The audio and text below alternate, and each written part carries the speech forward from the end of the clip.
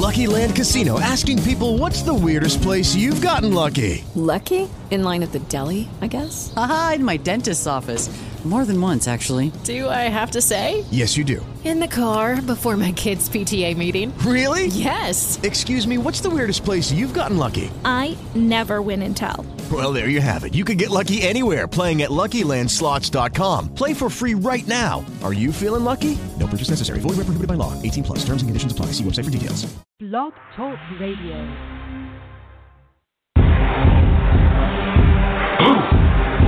Yeah. You already know what time it is. It's that official time.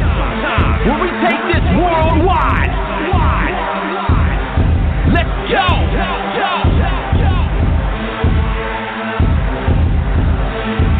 Listen.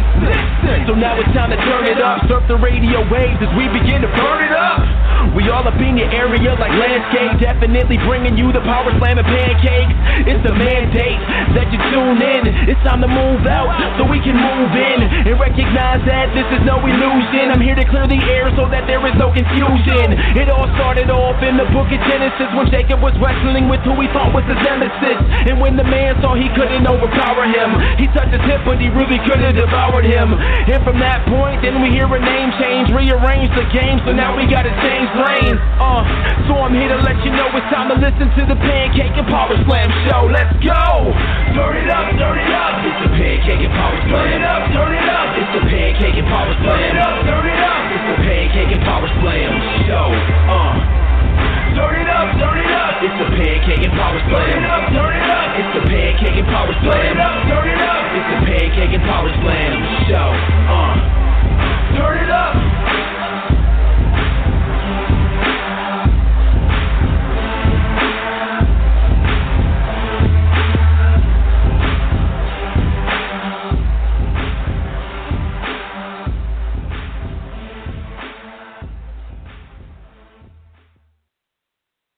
You are now listening to the Pancakes and Power Slam show by Crave Wrestling on Blog Talk Radio.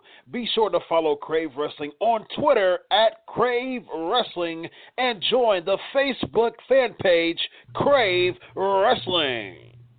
Episode 239, ladies and gentlemen. This is the Pancakes and Power Slam show. We are live and living Culligan, funky like a monkey, if you will. And, of course, I am Chris Featherstone, your host with the most. Follow us at Crave Wrestling on Twitter and, of course, Facebook at Crave Wrestling. We have a lot to talk about today. And, ladies and gentlemen, I always get, as y'all know, the listeners know, 4.5 years of the show. We interview someone every week. I'm really excited about this person who I'm interviewing today. Now, this person has just a plethora of experience, 16 years in the business, and he's been in the WWE, he's been in TNA, and he has dominated in the tag team division in Japan. So without further ado, ladies and gentlemen, let's talk with tonight's special guest, none other than the one, the only, former NWA Tag Team Champion, former IWGP Tag Team Champion, former GHC Tag Team Champion. So, obviously, this guy is a tag team specialist. Mr. Lance Hoyt, how are you tonight, sir? I'm good, man. How are you doing tonight? I'm doing all right, man. The past couple weeks, man, I've had this annoying cough bug. Actually, I lost my voice last week. My son, I have two boys. I have a 4-year-old, and my youngest is a year and 9 months tomorrow, actually.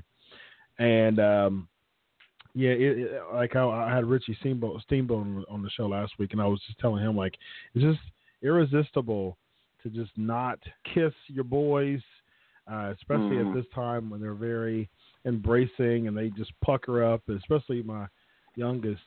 And I've been coughing and just I feel much better physically, but I've just been having this annoying, grandfather smoker's cough, and I don't smoke, so it's been weird. Never ending sometimes. Yeah, exactly. So I was just on Facebook actually today asking for some home remedies, and I had a slew of answers, and I think I'm going to take advantage of some of those. So what is the good luck. You have any children? No kids. No kids. Do you desire to have any? Sure. Yeah, you're approaching that age that it's now or never at this point. Are you married? Do you have a girlfriend? What's your family life? It is my life. Yeah. I don't know what to say. Mm-hmm. Absolutely. So that's awesome, man. We definitely wish you the best in your family endeavors. So that's awesome. Thank you, man. Hopefully you can have a boy or a girl. Would you rather have a boy or a girl if you had one kid? This time and day and age in life and everything, I just healthy, happy, and then going forward, who knows what can come, with all the craziness that exists in this world. So, Absolutely, I agree with that wholeheartedly. So, I always like to know why in the world. I mean, all the people I've interviewed, I just really like to get this question out in the open. Why in the world was it professional wrestling? Now, you started in 2000, if I'm not mistaken. Like, what were you doing before then, and what led you to become a wrestler? Did you have an encounter with someone at a gym, or did you? Was it something that you were a fan of, and you just decided to become a wrestler? I truly think that almost everybody that really gets into the business, that has passion for the business, especially with the route that I've taken in the business, you have to be a fan first. Mm-hmm. I think there's a lot of young men and women that are getting opportunities with WWE through their performance center and stuff like that, they may or may not have been true fans of the business, but because of their athletic background and things like that, I think they're given opportunities to get into it. Now, that's not to say they don't become fans of it, but a lot of them have never watched the wrestling business other than to turn it on once in a while, whereas I was a big fan of WCW and the Monday Nitro and the Monday Night Wars and stuff like that. I was playing football, though, high school and college, and that was really my focus. When I was coming through my schooling times, it was something I really wanted to do. I really focused on it hard. I really worked hard for it. But it came to an end after about 3 years in university time, just this, that, and other different reasons, whatever. And I was working in nightclubs in Austin, Texas. Well, one of the guys, the guy who actually owned one of the nightclubs I worked in, knew a guy that had opened up a wrestling school in Austin, Texas. And, like I said, I'd just gotten out of football. I was still kind of athletically inclined, and I'd always been a fan of the wrestling business and things like that. When he opened that school and I was introduced to him, he provided me an opportunity to go in and do a tryout. And, the funny thing about doing that tryout is that I didn't know anything about the business other than what I'd seen on TV. And I didn't realize it was so physically demanding. And I hurt so bad after that one day of tryout. And then, when he called me a couple days later to go, all right, are you coming to the school? Are you going to come train with us and stuff like that? I tried to pin it on the fact that I was a poor college kid. And I was like, I really can't afford to come to your school. I know how much you're charging, and it's well worth it. But I just, I'm a poor college kid. So I don't have that kind of money. And he was like, well, what can you pay? And I threw a number at him that I didn't think he'd go for, and he went for it. And so my family helped me pay for it. They were like, that's fine. Just make sure you stay in school. Make sure, it doesn't affect your grades or anything like that. And so it worked out really well. I went back. I didn't have any more excuse other than to wimp out of it, which I wasn't going to do. So, and I guess you can say the rest is history, because started training, and it was just me and one other guy, and the guy that was training us, a guy named Solo Faitala, and a friend of mine now, his name is Jason Baker, and it was just the three of us. And 2-3 times a week, I drove about an hour from where I was going to school to where the wrestling school was, back and forth. And I started wrestling on the independent scene in Texas, and started getting opportunities and started shaking and baking things, if you could say that. Yeah. So it didn't take long. It was a few years after you started that both WWE and TNA came calling, right? Well, TNA more than anything. Excuse me. It'd been about 4 years on the independent scene in Texas. Had made contact with, when TNA was just starting, they still had the cage dancers. And I was on an autograph show that the guy brought in a few of the TNA wrestlers and some old-timey wrestlers, and he brought one of the cage dance girls, and her gimmick name was Lollipop. And, we were all out eating for dinner one night, and she was like, why haven't you tried for TNA or anything? And I had a story where I'd tried and things hadn't worked out, and she was like, well, give me and this is when we still had VHS tape, so she was like, give me a tape and give me a good picture, and I'll take it to the office and see what happens. And sure enough, like 2 weeks after that had happened, after I gave it to her, she followed through and got it to a guy at the time had, I think, a little more power at the time as far as getting new people looked at, was Bob Ryder. And he was one of the first ones that helped me get in there and, suggested me for, at the time they were running their Explosion tapings, and Explosion was used almost primarily to take their talents, work with, independent talents that were coming in so they could take a look at them.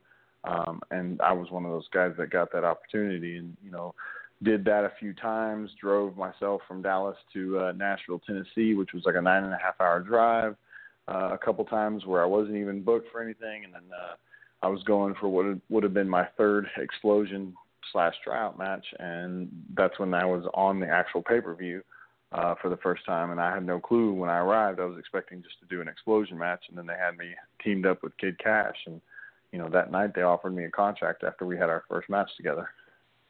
Yeah, and that's interesting because you won the championship. You won the tag team championship. What, like weeks after you debuted?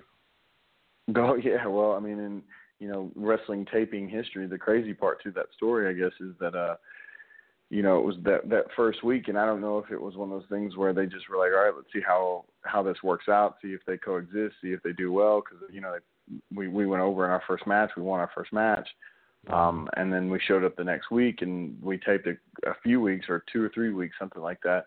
But we taped all 2 or 3 weeks that night. And that night they put, Cash and I won the tag titles, which they were still the NWA tag titles back then. So it was the NWA TNA tag team championships.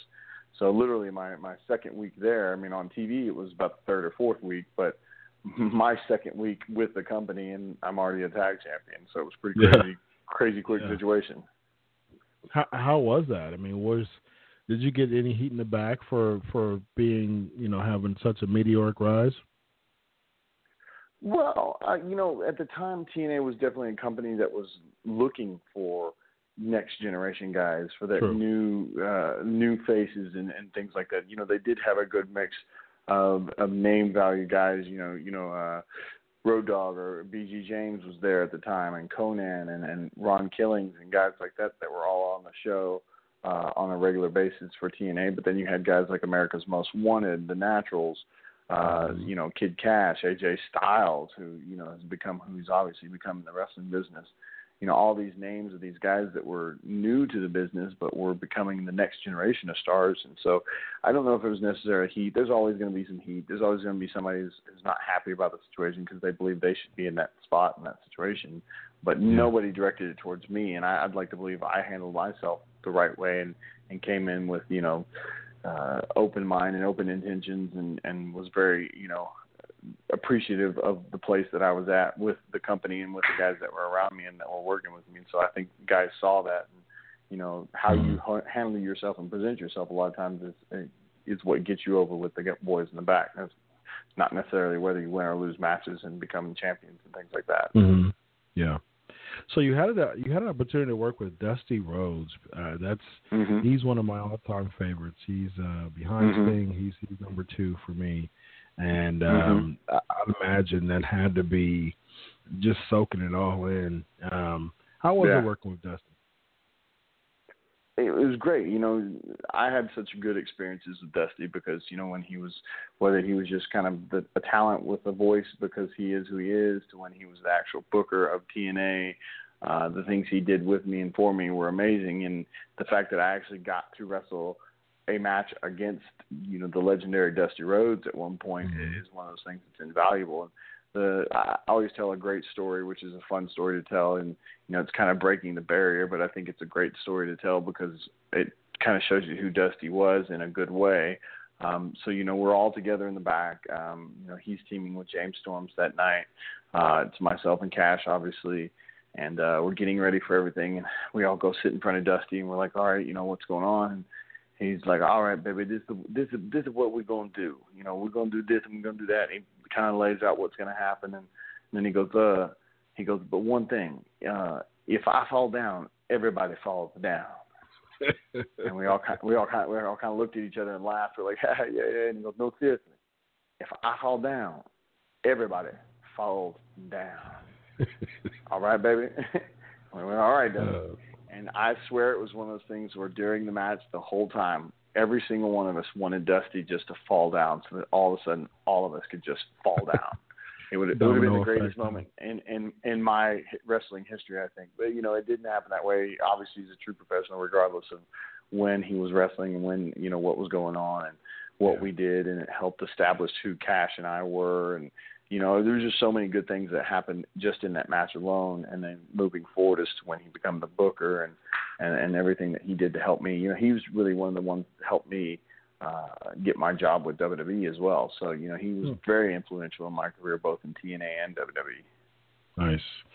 That's awesome. And so for those 3 years, you were bouncing back to the whole Hoarder Mania. I remember that. 3 years. I was with that company. I was with that company for 5 years, not 3. Yeah. Well, 3 years before Rock and Rave. So that's what okay. I'm sorry. I didn't know where you were going with that. Yeah. So for 3 years you were bounced, back and forth. You did the Cash thing, and then you were doing some singles. You had the Hoarder Mania, and you were in the world title picture for a bit. And then Rock and Rave is where I was going. Okay. My bad. Yeah, that's all right. So what was it that who came up with that idea? Who came up with the whole Rock and Rave idea? Because you were with VKM for a bit too before Rock and Rave, correct? Yeah. So who came up with that idea? Well, it was kind of given to us. Not the whole conception of what we created necessarily, but I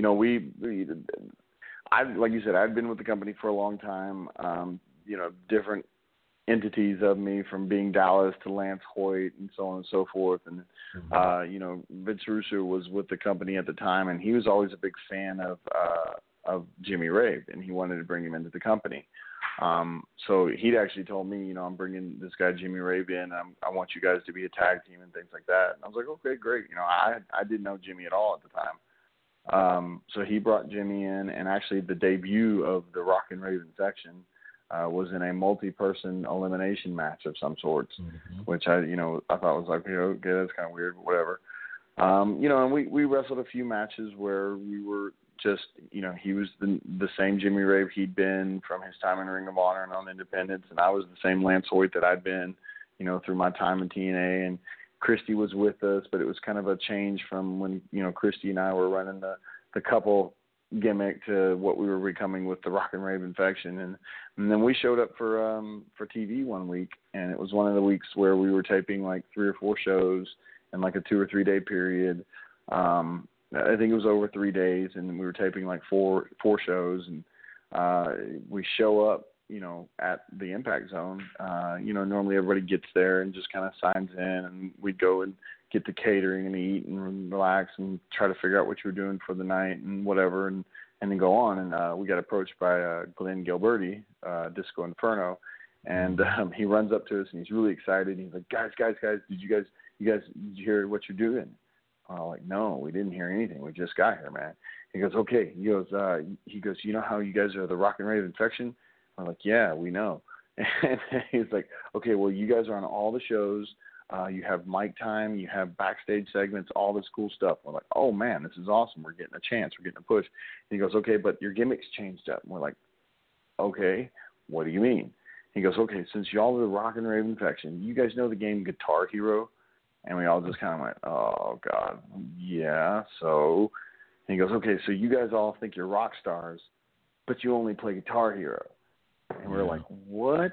We were like, oh, my God. So, you know, in our mind, we're like, this is insane. This is crazy. You guys are just trying to make fun of us and murder us and kill our careers, whatever you want to say. And we were like, well, does this mean, can we do whatever we want? Because if we're supposed to be rock stars, you know, I wouldn't wear like wrestling gear. I wouldn't, you know, and Jimmy the same and so on and so forth. And I'm like, yeah, do whatever you guys want with it. So, you know, we were kind of ill prepared that first night. So if you watch the first few matches that Rock and Rave had, it was Jimmy and I both in like jeans and tank tops and stuff like that. And then by the time I think we came back for the pay-per-view that all that led up to, which might have been a Bound for Glory. I'm pretty sure it was in Chicago or somewhere. But regardless, you know, I showed up and I donned the Slash hat and I had the tattered jeans that were all ripped up and acid washed, and you know, I barely tied up my boots and stuff like that. Mm-hmm. You know, Jimmy came out with kind of the glam rock look, and you know, Christy obviously, who just, you know, she can sing really well, and you know, her whole gimmick was that she couldn't sing and she sang badly, and Jimmy, you know, would always say the wrong city, and I would always ask for something silly like a, you know, fifth of whiskey and a ham sandwich and stuff like that. So, you know, it's just one of those crazy things where, you know, they gave us a gimmick that was just insane in our minds, but when they gave us the freedom to do what we wanted to do with it, it was a lot of fun. And, you know, I think we actually, regardless of the fact that we were the heels, we were the bad guys, we kind of got over with the audience. Yeah. It was definitely a popular tag team at the time. So what caused the end of it? Because you got released not too long after the team disbanded, right? It was about a year and a half, maybe 2 years of it or something like that. But, you know, we stayed pretty strong in the tag division. We had a lot of good tag matches with LAX and the Motor City Machine Guns and stuff like that. We were kind of the patsy for all those teams, though. You know, and then just things kind of died into the wrestling business, and people's minds change and directions change, and the company was growing in their minds and things like that, and they were bringing in more, you know, named talent from outside the company and things like that, and you know, they just weren't using us very often, and they would use Jimmy once in a while like an X Division thing, or they'd run us together just to, you know, we'd just be a random tag team to come in and, you know, lose to somebody or something like that. And, you know, it was just one of those things. Like, I'd started going to Japan back then, like in 2007. I made my first trip to Japan working for a small independent company, and I was doing kind of the same, going back and forth for a few smaller companies and stuff. And I was actually in Japan when I had the conversation with the TNA brass about my situation coming to an end with them. And I kind of knew it was happening. I knew what was going on. And like when I got the email that I needed to call, I called from Japan and we had the conversation, and they were like, oh, wait, you're still in Japan? I'm like, yeah, I'm working because you guys aren't using me. And they're like, oh, well, here's their situation. And I was like, that's fine. You know, for me, you know, they had the Off the Wagon Challenge back then. You know, Beer Money was running the Off the Wagon Challenge. And, you know, I think a week or so prior to that, you know, Petey Williams, you know, he lost and he was gone from the company. And then they had us do the same thing. And, you know, for me, I was okay with the whole situation simply for the fact that I was like, you know, A, it was one last payday. B, I get to say bye to the people I actually like. And you don't get a lot of those opportunities in the wrestling business. Sometimes you're just there, and one day you're there, and one day you're gone. So just, you know, it was amicable. I can't even say the word. Amicable. It was there you go. It was a mutual split.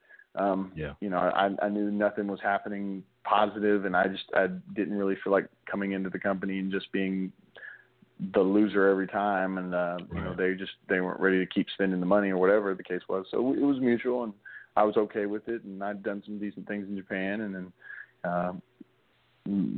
made some calls and got some things going to head up north, to head to New York, as they say. Now was Dixie running? I know that when you first 04, I know Jared was still. Was Jerry in charge? Was Jeff in charge? How was the executive staff between 04 and 09? Changed a lot. You know, Jeff was always kind of in there and in charge and around and whatnot the whole time I was with the company. Jerry was not there very long. You know, him and Jeff had their split, whatever you want to call it, early on, like around 05 or somewhere around there. I'm not sure on the exact dates on that one. Obviously Vince Russo would come in and out of the company at different times. Scott D'Amore had the book at one time for a different, for a different period and things like that. So different guys kind of come in and taken the top spot. And obviously Dixie, who was the owner of the company with her and her family with Panda Energy, was, obviously the top executive of all that. It didn't really matter who was booking. She was always kind of in and around there. And she started to become more and more involved the longer I had been there, obviously to becoming what it's become in the last couple of years that I haven't been there. But, yeah, she started to become more and more involved over the period of time. How was the morale your time when Dixie was in charge? I don't know if when you say when Dixie was in charge, Dixie was back then when I was there, especially when Jeff was a proprietary owner, he was really running things and stuff, even when Dutch and different people were coming in and out, and whether it was him and Dutch or whether it was Scott or whatnot. Like I said, she was there and she was the main person of the company, but it wasn't like she was telling them what to do. But the morale itself was always, I thought, really good for the simple fact that it was a company growing. It was a company taking steps forward. When I started in 2004, we were only doing the Wednesday night pay-per-views out of Nashville, and then we moved on to Fox Sports Network with the Impact for the first time on national TV. The first national TV, nationally broadcast competition to WWE at the time, since WCW had folded and whatnot. So it was a step forward, and then the pay-per-views, the first 3-hour pay-per-views in every month, and then moving on to Spike TV for the 1-hour spot, and then moving up to 2 hours of TV, and so on and so forth. So everything seemed like a growth. The only thing I think that was a little down as far as the morale at any time was it seemed like to guys like myself, anytime the company would take a step forward, they were trying to rely on the backs of guys who they felt like were of name value. And that's not a knock on the guys that were coming in, because they were great guys, but they would bring guys in that they felt like had name value that they'd already made in the business. And then a lot of the guys who were trying to come up in the business, especially with TNA, were basically told, okay, wait a minute, we'll get back to you. We're gonna start this 2-hour spot on Spike TV with these guys, even though they've never been with the company, because they've got a name, and we'll get back to you. But there was a lot of guys they just never got back to. So I think that was the only thing that kind of pushed any kind of morale down. But it was still a time of growth, and it was still a fun time, and there were a lot of exciting things happening within TNA. And like I said, it was a company that was taking steps forward, moving forward. So your belief that hopefully they'll get back to me, and the way the company keeps growing, it'll just get bigger and better, and it'll be a better situation for everybody. Yeah. Now, your time in WWE is very short, which I don't understand, because I remember I followed you in TNA, and then the shave, the haircut, and just the Vance Archer ECW run, just the monster heel, and you were winning some matches. You were actually, being propelled very well. What caused the turn? I mean, what was it? Who was in the back? Was there someone who prompted the push, and who kind of put the halt on it? Because I remember it seemed like they really were high on you, and they had some great plans, but it just kind of went south. Don't know, man.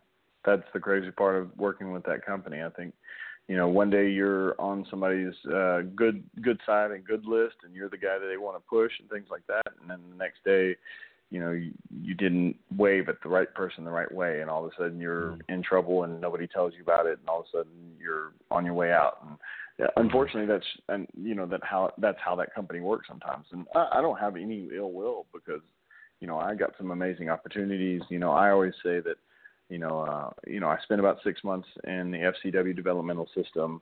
I got brought up to ECW, and ECW was a great launching point for a lot of talents. I mean, a lot of the talents that are even there still today, that became names within the company and have been champions, and are doing still big things within the company, started on their ECW product, regardless of what people thought of ECW, the WWE ECW version or not. For the WWE universe, the ECW product was a great launching point for guys to make a name for themselves, to kind of get into the groove, and then when they were moved to Raw or SmackDown on, in a sense, a bigger stage, the people now accepted them more regularly rather than them just all of a sudden debuting on Raw and people going, well, who the heck is this person?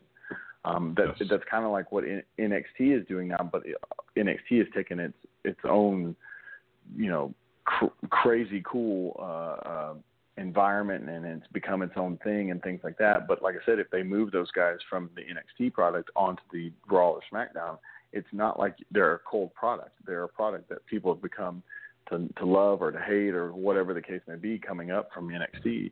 So that's kind of what ECW provided, only we were on the road with the company at all times.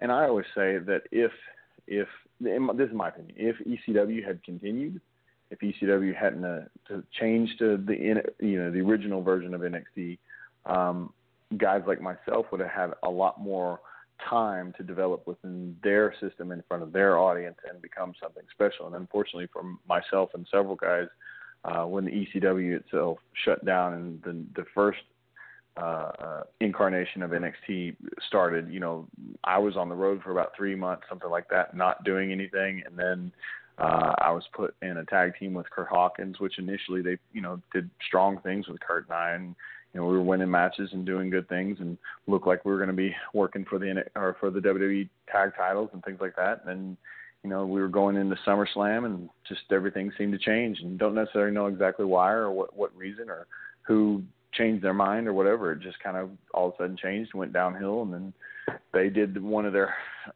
last mass cuttings way back then. And I was a part of that.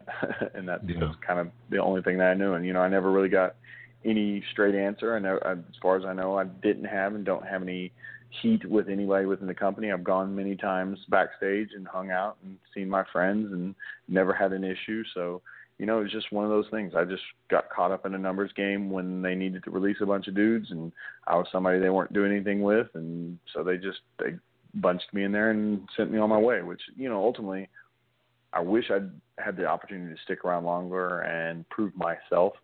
But the best times in my career have happened since I've left there and been in Japan. Oh yeah. I just sent you an article that I wrote for Bleacher Report a few years back. I was a feature columnist there for a few years. 3 reasons why the WWE version of ECW worked. So I just put that on your page for you to check out. So okay. Cool. I agree with you. I mean, people always bash that WWE ECW version, but it really, it helped relaunch Kane's career. It did so much. It did so well for Mark Henry, Matt Hardy, Sheamus, Jack Swagger, Kofi Kingston, CM Punk. It really was a launching pad, like you said. So, yeah, I agree with you wholeheartedly. So my last question to you is, for the past 5 years, you have been doing so well in Japan wrestling for New Japan and also Noah with the Killer Elite Squad with David Hart Smith. And also no, not David Hart Smith. D.H. Smith, or is he D.H. Smith now, or is he? He's never been D.H. Smith. He's Davey Boy Smith Jr. Jr. Yeah, that's right, Davey Boy Smith Jr. That's right. He was D.H. Smith in the Hart Dynasty, or with Tyson Kidd. Yes. Yeah, so David Hart Smith Jr. or I'm sorry, Davey Boy Smith Jr. Killer Elite Squad, man. You guys have been doing such a fantastic job in Japan. Of course, Suzuki Gun, the stable, and just let us know just your overall take on wrestling in Japan, because there's been a number of people that had okay WWE careers, but was able to just kill it in Japan. Yourself, your partner, Trent Beretta. There's quite a bit of different names. How has your experience overall been in Japan? amazing. I mean, truly, it's one of those things I tell people a lot of times, and it's been a kind of a cool experience when I get to come home and I wrestle in front of people who've seen me throughout different times in my career, and then they're very complimentative to the point of going, man, you're completely different. You're nothing like you were back when I saw you wrestling with WWE or TNA or whatever the stage was that they were watching me wrestle. And so for me, that's a cool experience to be able to show people what I've become and what Japan's truly done for me. I tell people this all the time, is it's given me a confidence that I didn't have. And they didn't even know I didn't have it back then. But the confidence I have now to know exactly who I am and what I need to be and how to present myself and how to be the pro wrestler and entertainer that I need to be. It's one of those things, if I'd had the opportunity to do this prior to my WWE run, I think you would have seen a very different person within that company. I like I said, I've been in New Japan and Pro Wrestling Noah for about 5 years now, or actually a little over 5 years now. And I did about a year as a singles wrestler, in a sense, with New Japan and Suzuki-gun. I was one of the original stable members for Suzuki-gun, the original Gaijin stable member for Suzuki-gun. And then they brought Smith in 2012, put us together as the Killer Elite Squad, and very quickly we were on top and the IWGP Tag Team Champions. We got a lot of cool opportunities to do a lot of cool things. And Smith and I both, I think, came into the situation, we'd had our times in WWE, and obviously his was a lot more successful than mine at the time, being a tag team champion there and everything in the Hart Dynasty and whatnot. But we were both, I think, guys looking to recreate and prove ourselves to the wrestling world that we were not what we were in that sense. I'd already gotten that chance to kind of start that path with what I'd been doing in New Japan already. They brought him in and we got the team together, and both of us, sometimes people say, well, why did the Killer Elite Squad work so well? Why does it still work so well? And I think it's because both of us, we're very different elements, but we work well together and want to work well together so that the team comes across as a positive and good thing. It's never really a selfish moment. He's not just trying to get himself over, and I'm not just trying to get myself over. We're both trying to get over and get the team over, and that's what makes it work so well. And there truly hasn't been on the physical side a team of our physical standards and stature and whatnot. I'm just trying to say the correct word there. In the wrestling business in a long time that I think has been so cohesive and worked so well together. And I think that's another cool element that is the Killer Elite Squad. And, Japan's just one of those places, like you brought up several names between Smith and myself and Beretta and guys that, have had opportunities to prove themselves in the wrestling business. For guys like us, I think WWE's influence around the world is undeniable.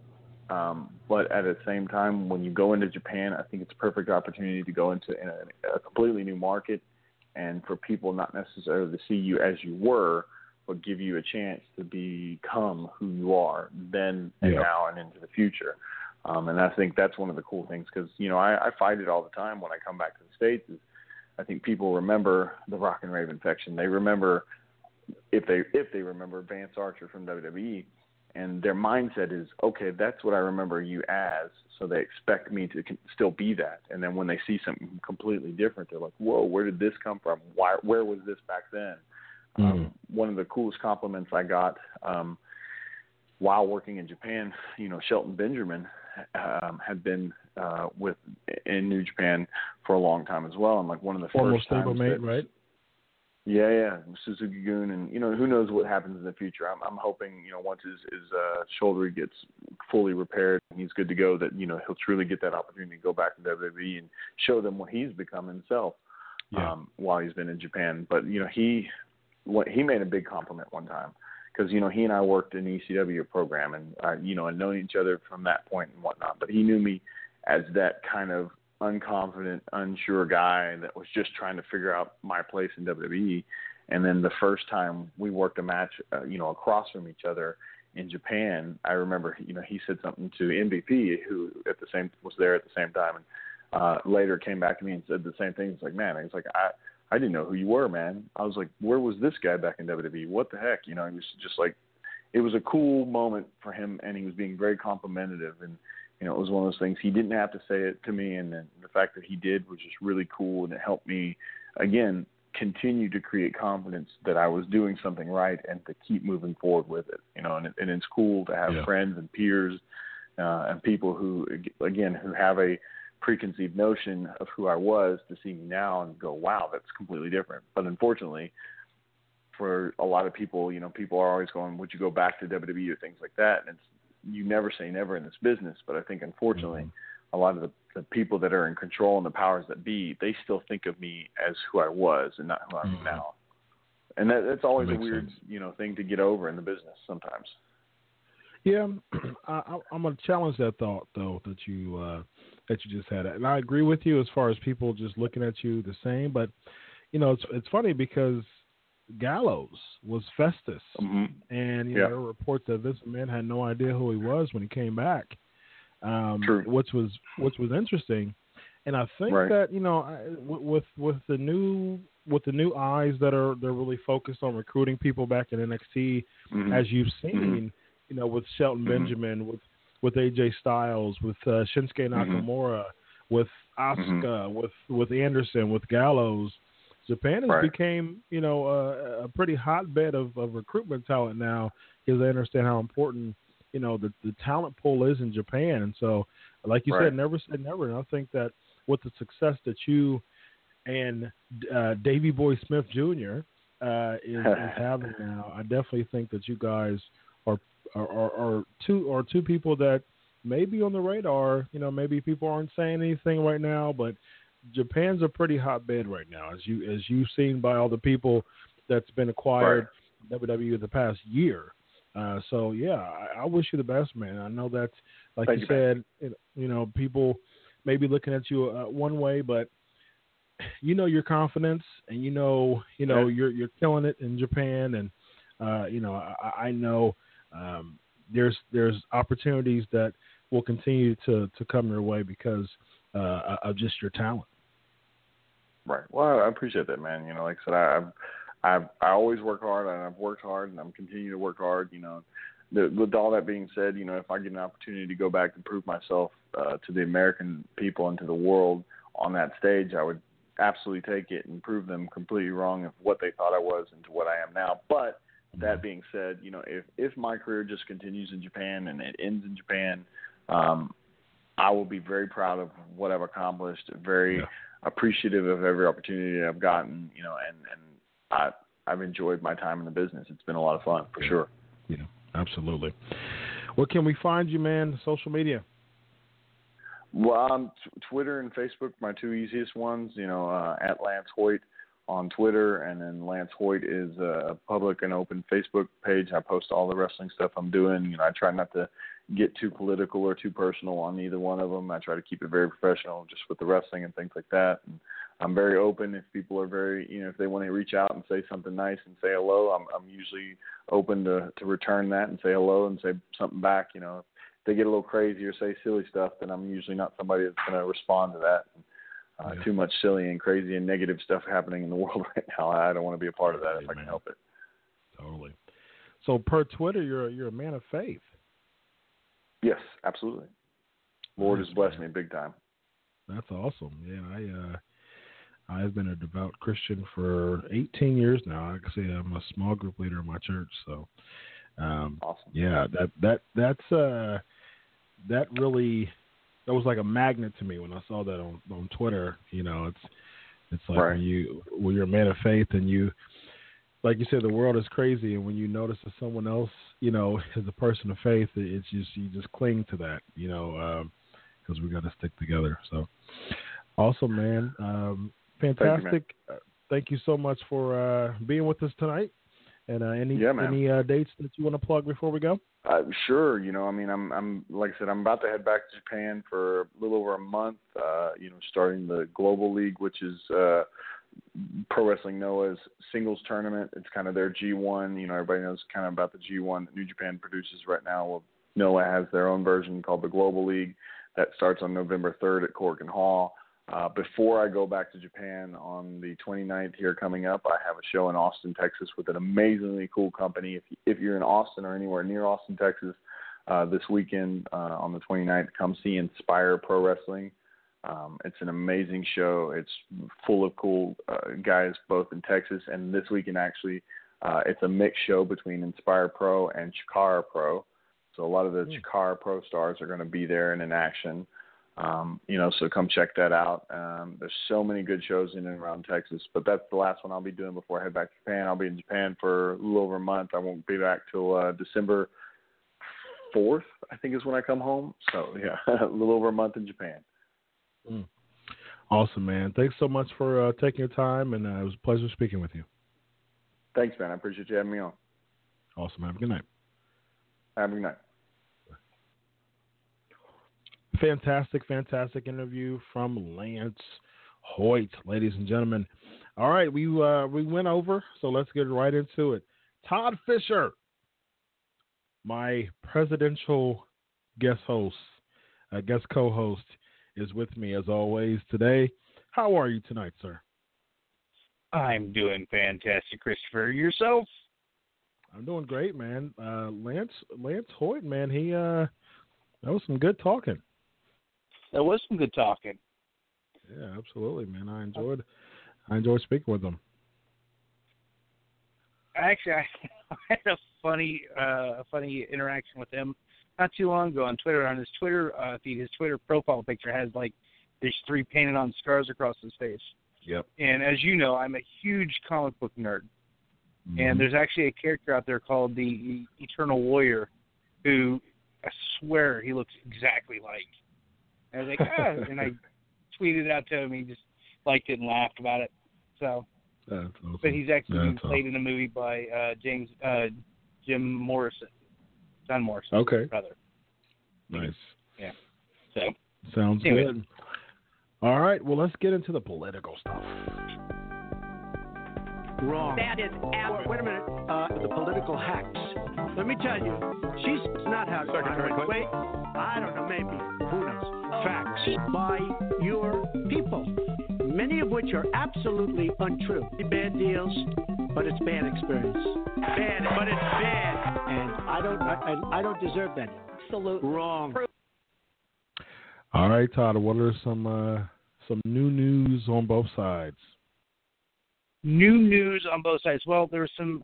I think there's the WikiLeaks that are coming out. I mean, they just keep coming, and they are getting bigly. Bigly. That's right. Bigly. Nice. There's been some big news that has dropped today.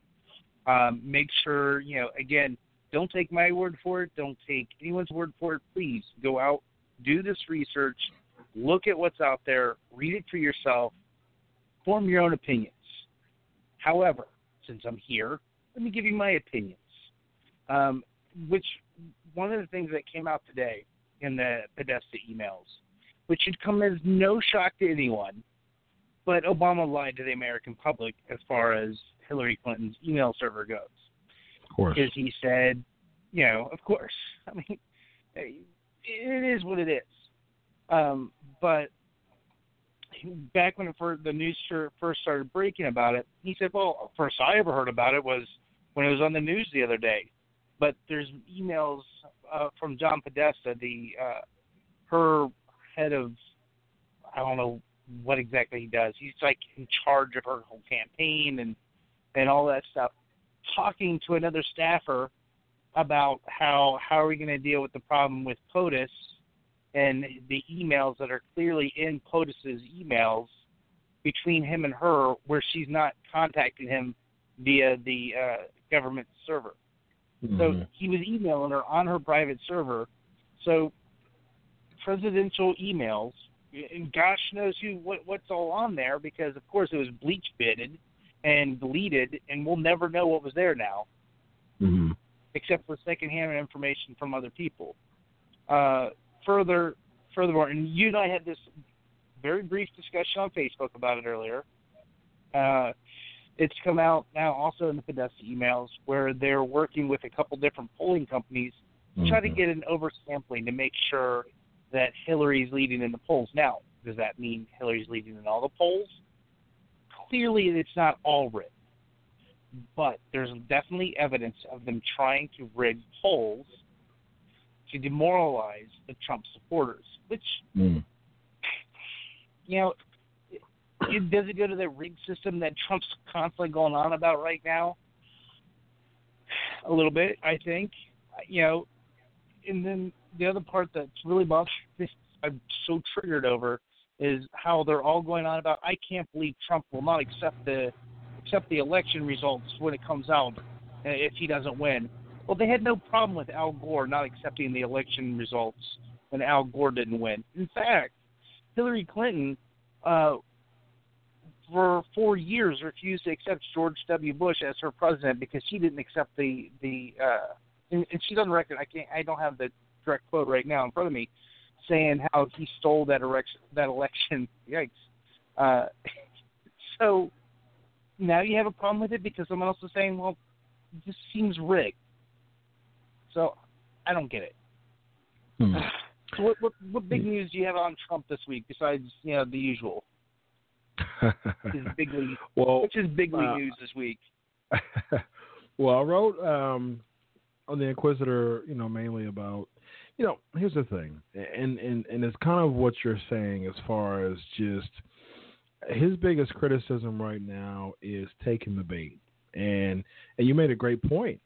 You know, it could have been, you know, the whole rigged and the WikiLeaks and all those being exposed for him to take the bait to concentrate on being on the defense for so long, and that's the problem. You know, that he's doing it. He's taking the bait. Just the nature of Donald Trump is going to win. He's going to win. He's going to win bigly, and that's his MO. And because of that, he's going to do whatever he can to say this is rigged, that's rigged, this, you know, these people are rigged.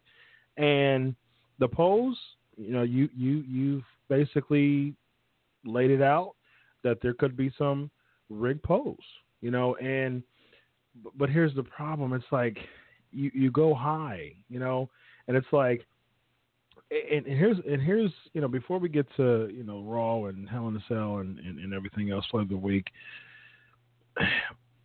I think I've kind of conceded on this, and this is unfortunate, but I've conceded with this kind of premise to me.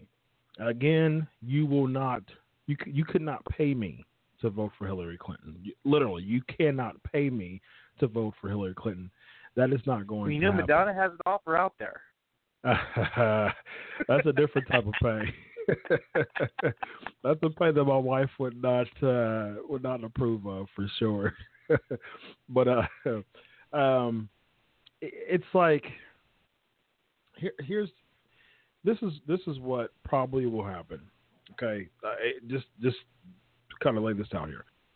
Say Donald Trump gets elected, and to me, he's about 38 to 44% right now within various polls, and so, you know, a third to 40% of America either supports him or, you know, vehemently disapproves of Hillary Clinton. And based on my research, it's mostly B than A. And so they realize, okay, this guy just decided to just overturn, you know, the system, the Constitution, the Senate, the House, and he just totally he just overturns and just revolutionizes in the wrong way just the government system. And so people are like, oh my goodness, let's get him out of here. And so here's my issue with voting Trump in. If Trump, you know, totally, you know, if he totally fails this 4 terms, Hillary Clinton will be the next president. And so, because the thing is, the Republican nominee would not be able to run because Donald Trump would attempt to run for a second term. So there's the Republican nominee out, which would probably be, you know, someone like Mike Pence or Ted Cruz, or Scott Walker, maybe Jeb Bush. Those are the names that will probably be in the pot as far as the nominee. However, if Trump gets in office, we have to have 4 years of Trump and 4 years of Clinton. I would rather deal with 4 years of Clinton than 4 years of Clinton next term, because that's just something that I just can't prepare myself to. I've already seen so much of Clinton, so much corruption, and it's like there's no way that Donald Trump would get reelected based on him getting office and totally failing. Hillary Clinton could be more corrupt than she is now, and that's saying a lot. She could be more corrupt than she is now, and she'll still get in office because of just the immaturity and just the ignorance, of Trump as a politician. So it's like a rock and a hard place for me. But I'd rather roll. And it's sad to say this, living in America, but I'd rather get 4 years. And it's really hard for me to say this. I'd rather get 4 years of Clinton right now than 4 years of Trump and then 4 years of Clinton next term. That's where I'm camping at right now. Well, I put some thought into this earlier, and I've decided, both we're in a very politically charged spot right now, and I don't think either party is very happy with the candidate that we've gotten stuck with. And that's what I truly feel like we've been stuck with these two. Yeah. But I've got to thinking, and I thought of a candidate that we could all write in together, that we could all agree on. Okay. We should all write in Vanilla Ice because, hear me all the way through here, because he will stop, collaborate, and in fact listen.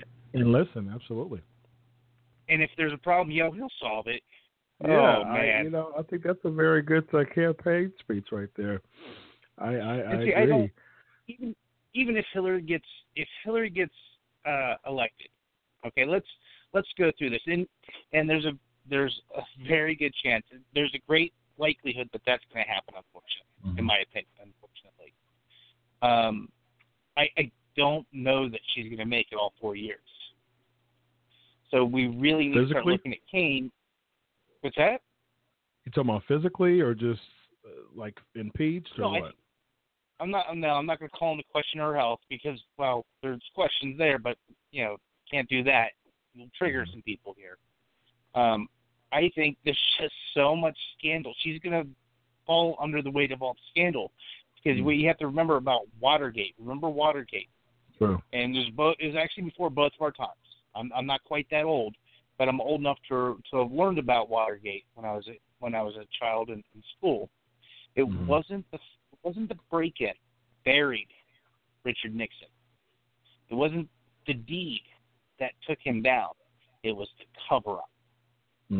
And there is so much scandal, just constantly just piling up. I think she's going to fall under the weight of all these scandals, and she's going to be impeached. I'm okay with her being a sitting duck until all this gets revealed and she gets removed. What's that? I said I'm okay with her being a sitting duck until all this, gets revealed and she gets removed. I prefer that. I would prefer that than for all this to be swept under the rug and for her to get elected in 4 years. Either way, I just I don't want either of them. No, Can we get a do-over? Have we tried unplugging and replugging the United States back in? Yeah, hitting the reset button on the Nintendo 64 or something like that. It's horrible. And I think if there's anything that we can learn as voters is that, listen, we need to realize how important those primaries and caucuses are. Because there was a turnout for Trump because he was anti-establishment. But there wasn't a turnout for the establishment, although the establishment outweighed Trump every time. Because here's the thing. He only got 35, 37, 38% of most of the states that he won. So only a third of the people, was in support for Trump, or again thought he was the best option based on anti-establishment. So he didn't have overwhelming numbers. So they were rolling the dice on voting for him. And then, again, it's one of those things that America rolled the dice on voting for Trump to get here. And why would they roll the dice on him being in office? And so that's basically, how I feel. And again, I've conceded that if it's a matter of Hillary Clinton, unfortunately, I've put up with 8 years. I can do 4 more. If it's for the sake of Hillary Clinton taking office for these 4 years, for the sake of Trump not, because if Trump does, we'll get Trump and Clinton for 8 years. If Trump does not win, we'll get Clinton and a conservative that we can bank on a little bit better than what we have now. So we're 2 weeks out, man. We'll see what's going on.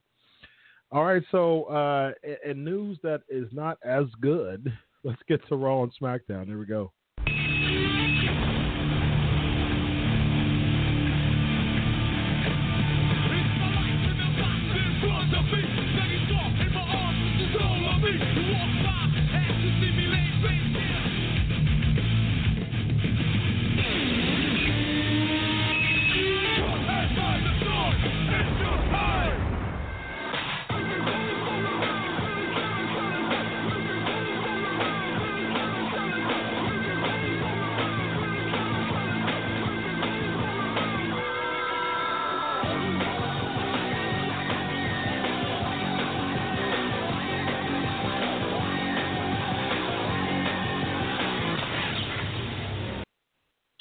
All right, so we're both more excited to get to the Flavor of the Week because we had a lot of fun with it today.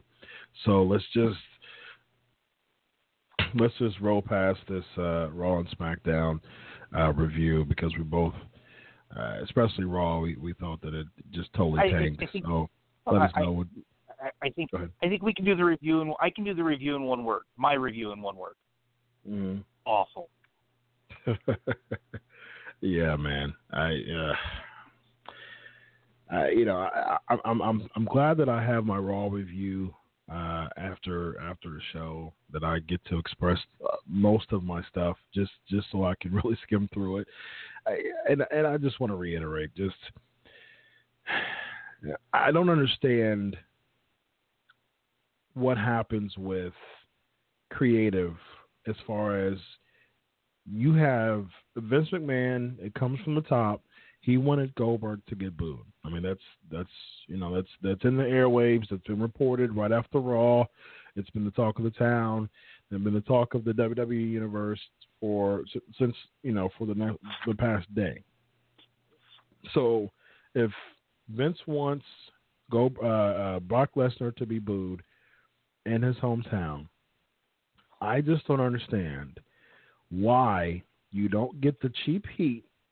Excuse me. You do it all the time.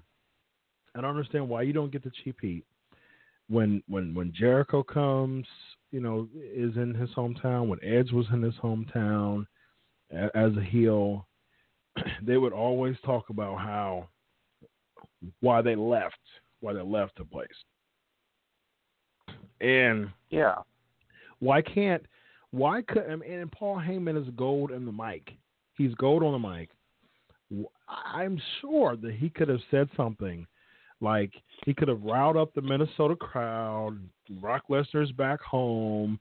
This is his hometown. This is his stomping grounds. And Brock Lesnar would like to tell you all that he is happy that he moved to Canada and is no longer at this dump. That would have elicited a chorus of boos. And that, right there is the template that you need, is the platform that you need. Goldberg would be an angel after that. and that's all you have to do is just to elicit that cheap heat, that crowd, hometown cheap heat. I moved away, but for some reason, the WWE creative somehow missed that whole deal of having that type of heat on him, and the way that they tried to get heat on Goldberg was absolutely awful. Okay, it just totally didn't work, and then the whole Paul Heyman stuttering thing. Just, yeah. Oh, I was like, the whole time watching, I'm going, this is a train wreck. Yeah. So, without further ado, Paul Heyman. You just made the list. WWE creative. You just made the list. There's my list inductees for today. Brock Lesnar's almost on there, but he's trailing.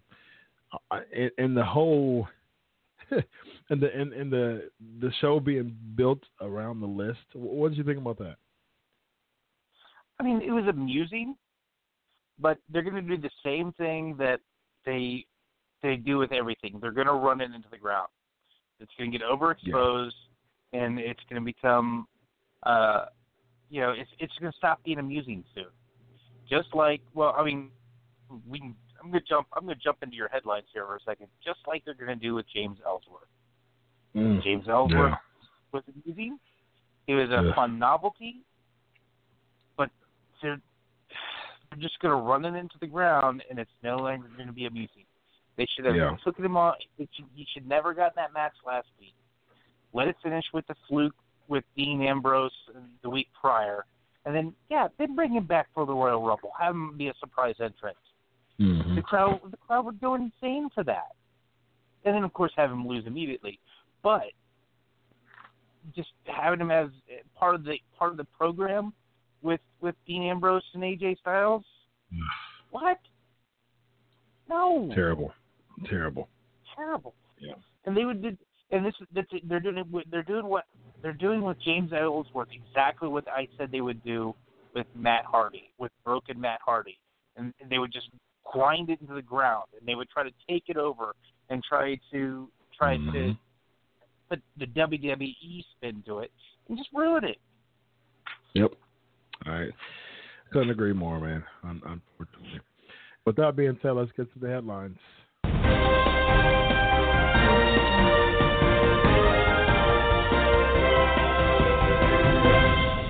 All right, so for the second time, we talked about James Ellsworth potentially being in the Royal Rumble. Yuck. Like you said, if he had some time off and came back in 3 months, possibly, but he's starting to get booed on SmackDown. It's been very clear. The opposite of that, Chris Jericho with the list is getting so over, and they've got some merchandise out now for Jericho, and he always said as a heel he didn't want to be merchandise, so there's some feelers that he may turn babyface. That would be interesting. So I wrote an article on Sportskeeda of WWE officially welcoming Roderick Strong to Performance Center. I also have Indie Stars Big Damo from What Culture Pro Wrestling. My boy Andy Socek is a frequent co-host here on the show and writer over What Culture, and also your girl Crazy Mary Dobson. Crazy Mary Dobson, she is amazing. I can't wait for the people that don't watch a lot of indie stuff. I can't wait for them to get a taste of Crazy Mary Dobson. Yeah, she can hang with the best of them. She could hang with Mick Foley. She got her start in CZW. She has done hardcore matches. I can't wait to see what WWE does with her. It should be out of this world. There has been talk, though, that they're going to ruin her and make her Beast to Abigail. That would be dumb. No. On a good note, 6-0 Indians shut out the Cubs up 1-0. 3 more to go. I'm so pumped about this, man.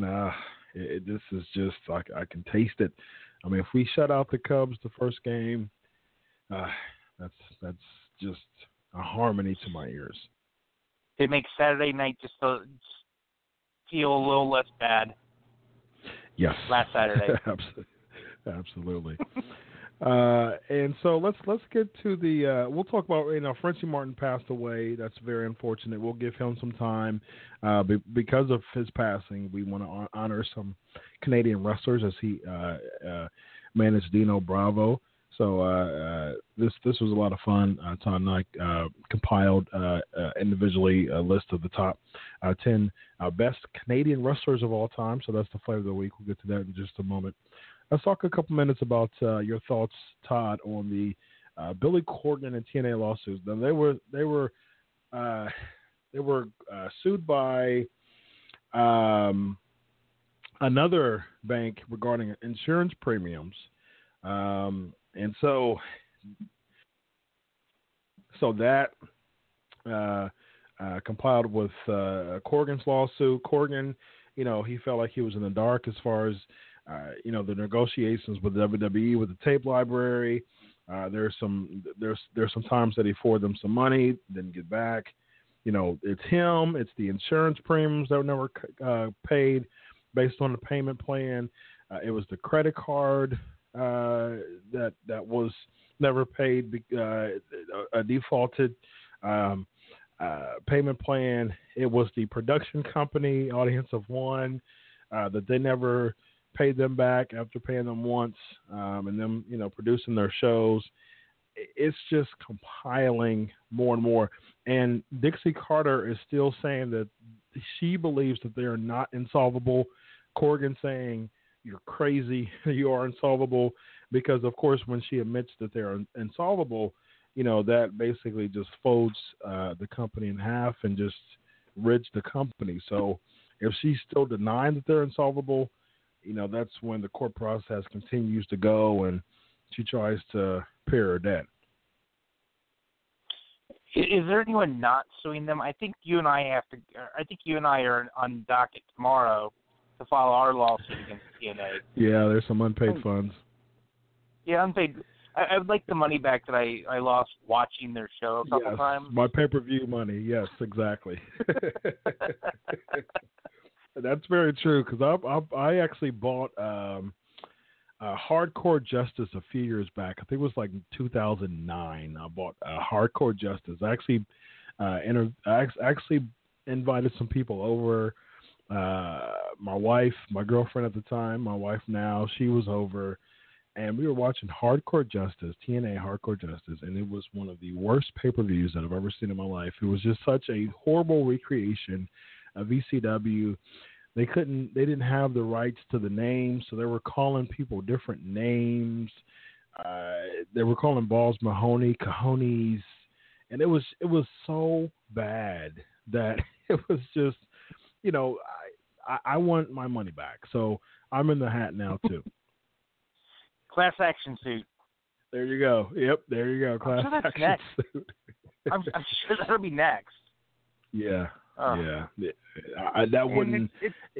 As many people I've known and have interviewed that said that they're owed money with TNA, that is probably next, unfortunately. Yeah. Especially when you can get a lawyer who knows that he or she's going to get a chunk of that. Yeah, that definitely wouldn't surprise me. All right, so let's get to the flavor of the week. Let's get to the good stuff out of all this. Here we go. It is now time for the flavor of the week. Right. So for the sake of time, let's.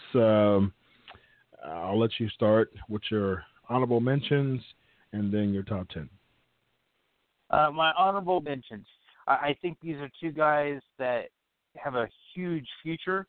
They're not well known as of yet here in the States.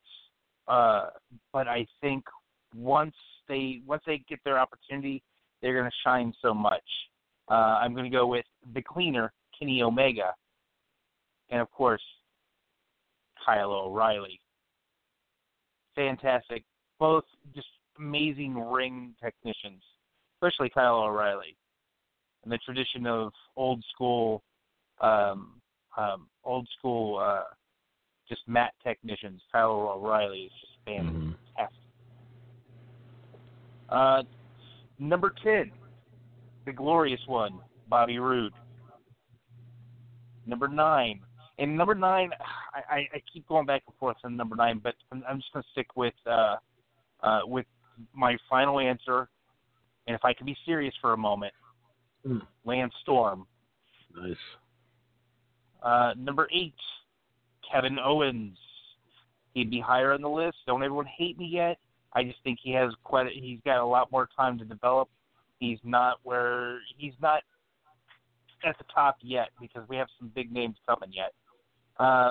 Number 7, the always controversial, I don't care what he did at the end, in the ring, Chris Benoit was without a doubt one of the best Canadian wrestlers of all time. 7, 8, what am I on? 6? 6. Yep. Edge, the rated R superstar. Great in the ring, fantastic on the mic. He is the full package. And number 5, and this is probably going to give me a little hate. I'm sorry, I don't care. But I put the Rock all the way back at 5. Fantastic gimmick, great on the mic, in-ring work. Then we go from there to, and again, my top was. It keeps scratching. There's so many scratches. It's hard to read it all, honestly. Like, keep relisting them. Would be the rowdy one himself, Roddy Piper. And I was shocked. I did not realize Piper was a Canadian wrestler until I started looking into Canadian wrestlers so I can make sure I get them. And we discussed this. Him and The Rock, both technically Canadians. Chris Jericho, not technically Canadian. That's correct. And then from there, the Hitman, Bret Hart. Just all around complete package, known for the Canadian gimmick. And then finally, I'm going old school with Killer Kowalski. A very interesting list. Paved the way for so many other Canadian wrestlers. Very true. Awesome trainer, WWE Hall of Famer. So there's so many, like you said, there's so many. I'm just going to mention a few. These people didn't make the list, but I just want to mention Kyle O'Reilly, Kenny Omega, Bobby Roode, Gene Kiniski, Ronnie Garvin, one of my favorites. Rick Martel, Lance Storm, and Kevin Owens. They did not make the list, but I do want to mention their names. All right, so number 10 is Owen Hart. Number 9 is Chris Benoit. Number 8 for me is Killer Kowalski. Number 7 is Christian. Number 6 is Pat Patterson. Number 5 is Trish Stratus. Arguably the best female wrestler of all time. Number 4 is Edge. I've never been a big fan of Edge, to be honest, but his accomplishments and just what he did for the World Heavyweight Championship and SmackDown brand was very pivotal during a really good time in the early 2000s and mid-2000s. Number 3, the rowdy one, Roddy Piper, one of the best characters and one of the best heels of all time. Number 2, Bret Hart. I mean, he just cemented the role of a Canadian wrestler, the pride of Canada. And number 1, it was a clear-cut number 1 for me, The Rock. He was born in Canada, technically Canadian, and just he is one of the greatest WWE stars just from a wrestling standpoint, not from a mat wrestling standpoint, but just as far as character, as far as popularity, as far as accomplishments, as far as just that the transcending factor, from a celebrity standpoint, highest paid actor of 2016, I believe, or 15. So yeah, just an awesome. I've never been a huge Rock fan. I would say probably 98 or so, I was a big Rock fan, but after that, not so much. But you can't argue with his accomplishments. So that was a great list. I had a lot of fun. All right, so Hell in a Cell. Let's get to these predictions here. What's that? So that's happening. Yes, that is Sunday. Yeah, I'm so excited. Yeah, it's like you kind of forget. Like you and I have talked about this before. They're 2 weeks apart. You know, with the exception of the Big Four. We're going to have a little break with Survivor Series, 3 weeks. So it's like, with the exception of the Big Four, they happen every 2 weeks, and so it's just the overkill, and just you forget that it's coming, and like, oh yeah, because of course, I have a structure in the itinerary for the show every week, and it's like the 11th hour is like, oh yeah, Hell in a Cell predictions. Yeah, that is this Sunday. So yeah. All right, let's get to the predictions. Enzo Amore and Big Cass against Luke Gallows and Carl Anderson for the it's a tag team match. Nothing going on here. They just wanted to have both of them be somewhere. So who do you got winning that one? I'm going to go ahead and take the Good Brothers. I agree. Gallows and Anderson. Isn't that what they're calling them now? The Good Brothers, not the club? Well, they were the Good Brothers in Japan. That's kind of like their faction within the faction. So that was their GB. So yeah, I guess they may be bringing that out more. So yeah, I agree with you, especially with Carl Anderson losing twice. The past couple of weeks, just in theory, usually how that metrics go. The person who usually loses on the Go Home show will win the pay-per-view, which leads me to the New Day versus Cesaro and Sheamus. For some reason, they had a match on the Raw, the same exact match like they did with Rusev and Roman Reigns, which is, I don't get that. It's so dumb to me. So to me, New Day keeps it. I think they're going with the whole demolition, beating them. They got less than 2 months. So I think they're going to go with New Day winning. I'm going to agree with you. I think they're going to save New Day. New Day's loss is going to eventually come to the club, to the Good Brothers. Yeah. Eventually. TJP and Brian Kendrick. Do we see a new Cruiserweight champion, or does TJ Perkins retain? I think TJ retains. I mean, Kendrick's great. Don't get me wrong, but he's been a trainer in NXT for a while now down in Florida. And I think it's time for him to go back to the trainer bit. He helped get the program over on Raw. He's helped get TJ over. Now it's time for Kendrick to step back in that trainer role and let the rest of the cruiserweights take over. Yeah. I think Kendrick's going to take it. I think with Rich Swann beating him on Monday, they'll probably do some triple threat, or Rich Swann against Brian Kendrick for a tag team title, for a cruiserweight title. I think Kendrick's going to have one last run. Real quick, Sasha Banks and Charlotte. Interestingly enough, they're calling her Charlotte Flair now. They kind of threw that in the past couple of episodes. Well, this week, and especially, and they did it on SmackDown too. So it seems like she's officially Charlotte Flair, perhaps. So that's kind of interesting. So, what do you have winning that one? I'm going to go with the Boss. I agree. I think Sasha Banks will retain. All right, so Hell in a Cell. That was a Hell in a Cell as well, and of course you have Roman Reigns versus Rusev in Hell in a Cell. I think Roman's going to win, and I just had the craziest feeling that we're going to see color in that match.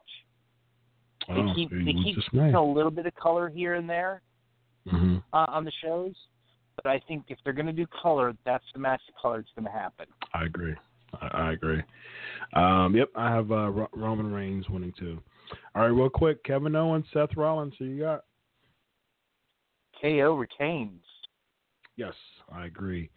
Will we see Jericho? If you don't agree, you're going on the list. That's all there is to it. Will we see Jericho involved? Oh, absolutely. I think Jericho gets involved somehow, and that's how they get outside the ring. I think we're going to see a high spot too, and I think it's going to be Kevin Owens pulling a Mick Foley kind of deal. Interesting.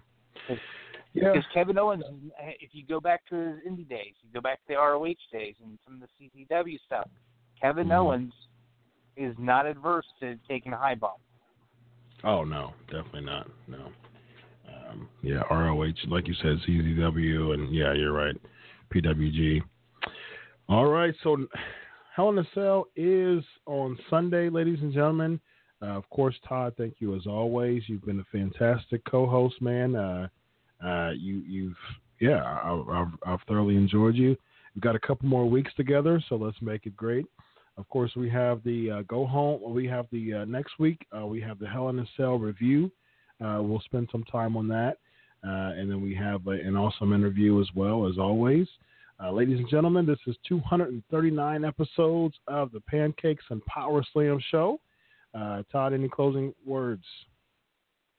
Do your research before you vote. If you're not registered to vote, I'm pretty sure it's too late now. Sorry about you. And if you're not going to vote, stop complaining about politics. It's your fault. Correct. Absolutely. I agree. Stop complaining if you're not going to vote. Very, very true. And do your research. I actually went across party lines about 12 years ago, probably, I'll say 12 or so years ago. I went across party lines to research. So that's how important it is to do research. All right, ladies and gentlemen, so thank you so much for listening to 239 episodes of the Pancakes and Powerslam show. Until next week, God bless you all. Enjoy a week of wrestling. Enjoy Hell in a Cell, and be safe. Hopefully, we will be back. You will be back with us tomorrow, next week on Tuesday, 11 o'clock Eastern Time. All right, God bless. Chris Featherstone, Todd Fisher, signing off. Goodbye.